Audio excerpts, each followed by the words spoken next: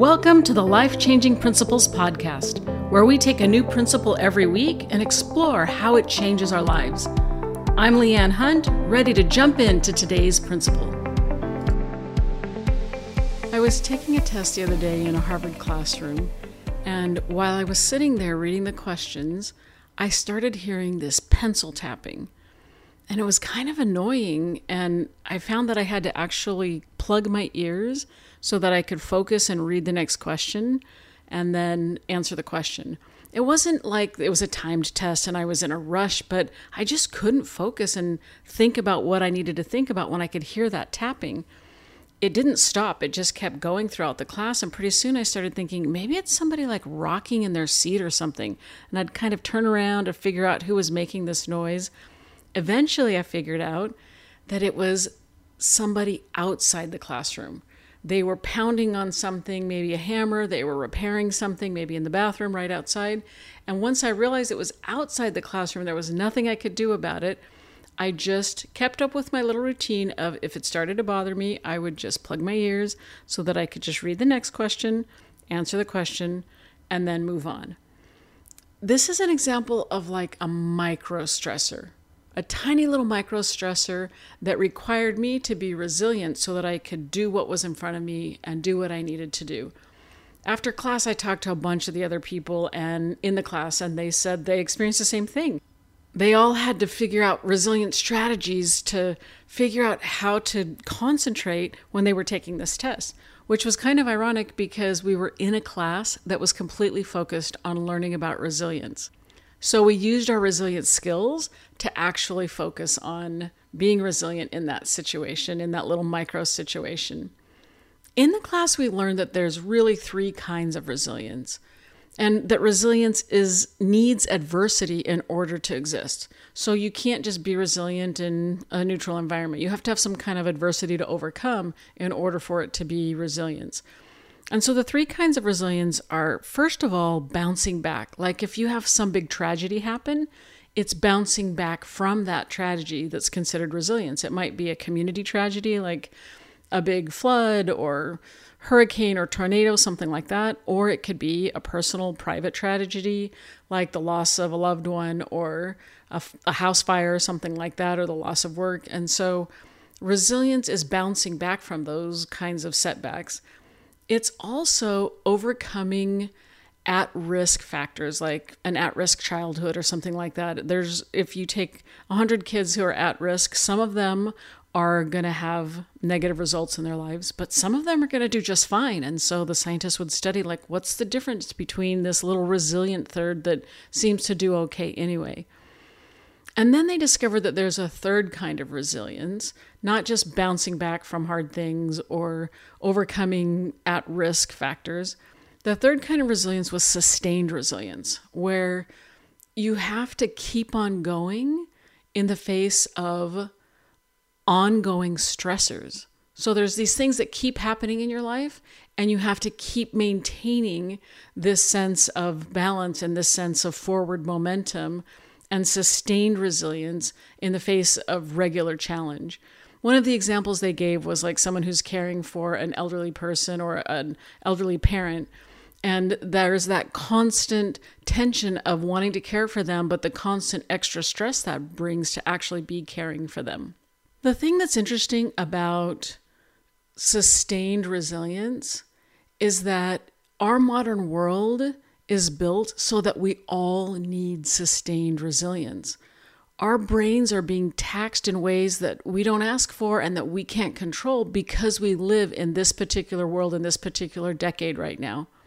Just like my little pencil tapping story, where it was just frustrating me and overcoming my brain so that I couldn't focus while I was listening to the tapping, our modern world creates that kind of environment times 1,000. There's always been pencil tappers who are annoying in our lives, but in the modern world, we have all kinds of things that are distracting and vying for our attention.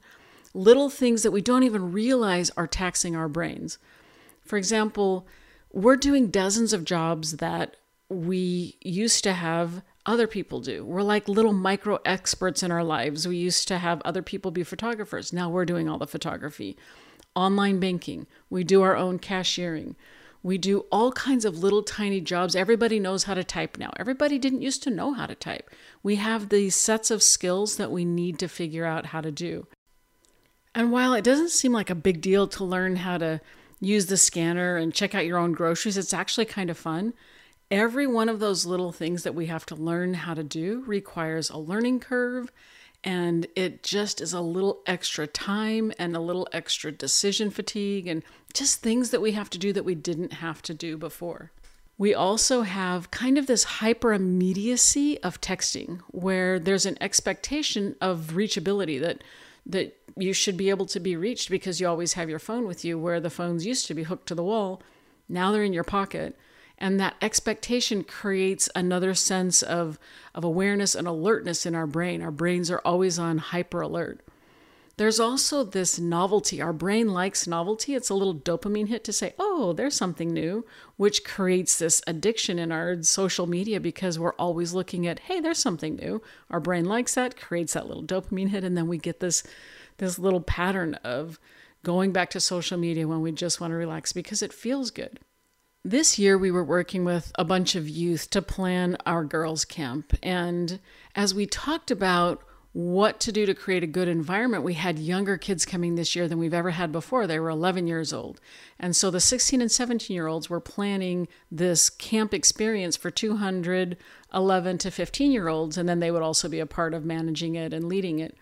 And one of the things that came up that's never come up before was this need for helping all of the youth deal with anxiety. Some of the young women had never been away from home. Some of them, when they were away from home, felt anxious about it. And so we found all kinds of ways to help the youth relax and help the youth feel comfortable and help the youth deal with their anxiety. We actually had a class on dealing with anxiety. One of the moms said that her daughter learned how to do a breathing exercise. And that simple thing of just stopping and breathing for a minute was huge in helping her manage her anxiety because she didn't know what it was before. She was anxious, but she hadn't been taught that if you pause and breathe, you don't have to be anxious all of the time.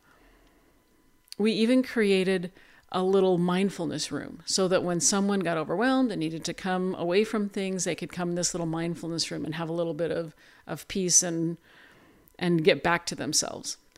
There's a big difference between having a big tragedy that you have to bounce back from and these tiny little micro stressors that we have to deal with on a regular basis. When something big happens, it kind of peels away everything else.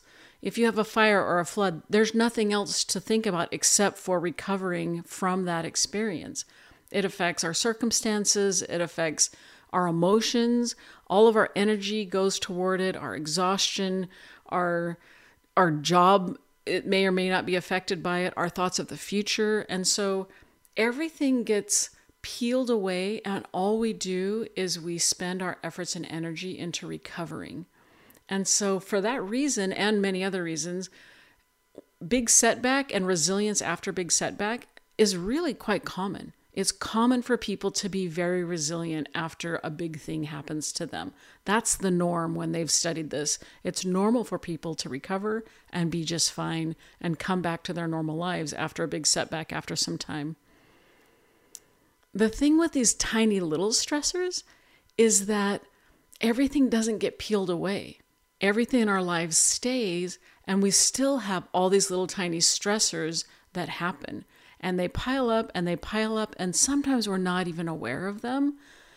And so what happens is we get overwhelmed, or we get depressed, or we have bad days in our lives and bad times where we just think, why can't I get it together? And we think it's us. We think it's our fault. We think it's like, well, we're not good enough or not able to figure our lives out. We just can't manage our lives. But really what it is it takes new skills. New awareness of what's actually happening underneath it all. We need skills like that young woman had who could breathe when she knew she was feeling anxious. She knew she had some awareness about it, and she had a skill specifically that was taught to her to do some deep, slow breathing, and it worked for her. It made a difference. There's all kinds of skills and tools that we can use and awarenesses that we can use about how our mind works and how our bodies work, and how stress itself works and how the world works. And when we learn all of those things, we can begin to slowly put them together and put them into practice so that we become more resilient in this world that requires sustained resilience. All of the stressors that we've been talking about are things that we need. It's not something that we want to do away with. Some stress is really good. We have life events, we have the daily hassles, we have our modern world changing a lot and all this tech and those kinds of things, but I don't want to get rid of tech. I love tech. I don't want to get rid of my life events that are happening to me. I learn from them. All that stuff is good. If we didn't have any stress, we'd be this bored blob who's not motivated to get up and do anything. So stress, as we think about it, these stressors or these life events or these little things that happen to us actually are a part of a normal, good, functioning life. The thing that happens is when they pile up too much or when they are kind of at the edge and then something big happens, it just overcomes our ability to cope with it at the moment. So it's temporary. We need this resilience when we have a temporary loss of being overwhelmed or unable to cope with our lives at that time. It's also true that many of us have never been taught how to overcome some of these tiny little things that happen. Anxiety is something that we all experience, but we don't have a class about how to deal with the anxiety, how to reframe it, how to take a look at it, how to calm it down. We don't really have those kinds of skills because we haven't been taught those kinds of skills, at least not yet. Resilience strategies help us once we've become overwhelmed and overtaken by our lives. They help us to get back up, to recognize what happened, to slow down, to make some changes. Resilience is this little package of skills that helps us to carry on in a sustained way. Just like if you have a huge setback, like a tornado tearing your house down, part of the repair is going to be in creating a whole new house. That's going to take a lot of energy, a lot of time, and you're going to get back to normal. You're going to have a house again. With the little tiny micro stressors with sustained resilience, we can just do little micro repairs that actually make a difference. So one of my favorite little things for a micro repair or a micro break, just taking a little break in our lives, was something I learned from an article where a doctor would take this thing he called his 5-minute nap. So, you know that moment when you get just exhausted, you're just like, I just can't do this. I'm so tired. At that moment when he felt that, between his next little set of appointments, he would go into his office, he'd set a timer, and he'd lay his head down on the desk, and he would completely relax. He would just completely let his whole body feel like it was falling asleep. The timer would ring, and he would feel more rested and energized. And so I've tried that in my life, this little tiny micro break where I say, right now at this moment, I'm feeling exhausted. So rather than pushing through, which is what I used to do, I'll just go set a little timer and I'll take a short little break. Even if I can't go somewhere, if I'm just sitting where I am or standing where I am, I'll let myself completely relax. It's better if you can lay down, completely relax like you're falling asleep. And it sends a signal to your body that it can recover, that you're going to be okay. And it changes your heart rate. It changes all kinds of little things inside. So a 5-minute nap is just one of hundreds of different kinds of tiny little resilience tools that we can use in order to help our lives run better, to help our lives be more manageable, to cope when we're feeling overwhelmed. And even strategies to recover when we've had a long go of it and we just know we've been stretched a little bit too thin and need to build up our own resilience and wherewithal back up.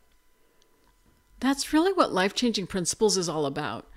It's about taking each layer and learning how to unpack it, taking a solid look at it, separating it from ourselves, and then doing something about it. Every episode, we take a true principle that, when understood, changes our lives. Because once we understand true principles, it's natural to put them into practice. Today's principle is, modern life taxes our brains in ways we're not even aware of. Modern life taxes our brains in ways we're not even aware of. Once we understand that, then our lives make more sense. Why a little tiny thing can put us over the edge. Our solutions become more manageable because we can create solutions that are micro skills and micro tools. And it allows us to be kinder to ourselves because it's not just me.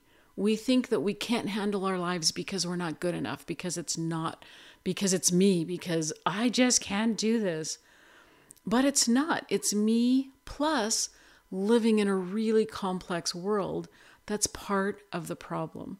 So now I can be a little bit kinder to myself. I can still step up and act on what I know, but be gentle in the process. You're going to be okay. It's going to be okay. Thanks for being here and taking a little time out of your busy life for personal development. I applaud you for that. We take change one step at a time. You're already on your way. You're already enough. You've got this. Have a great week, and we'll see you for the next principle.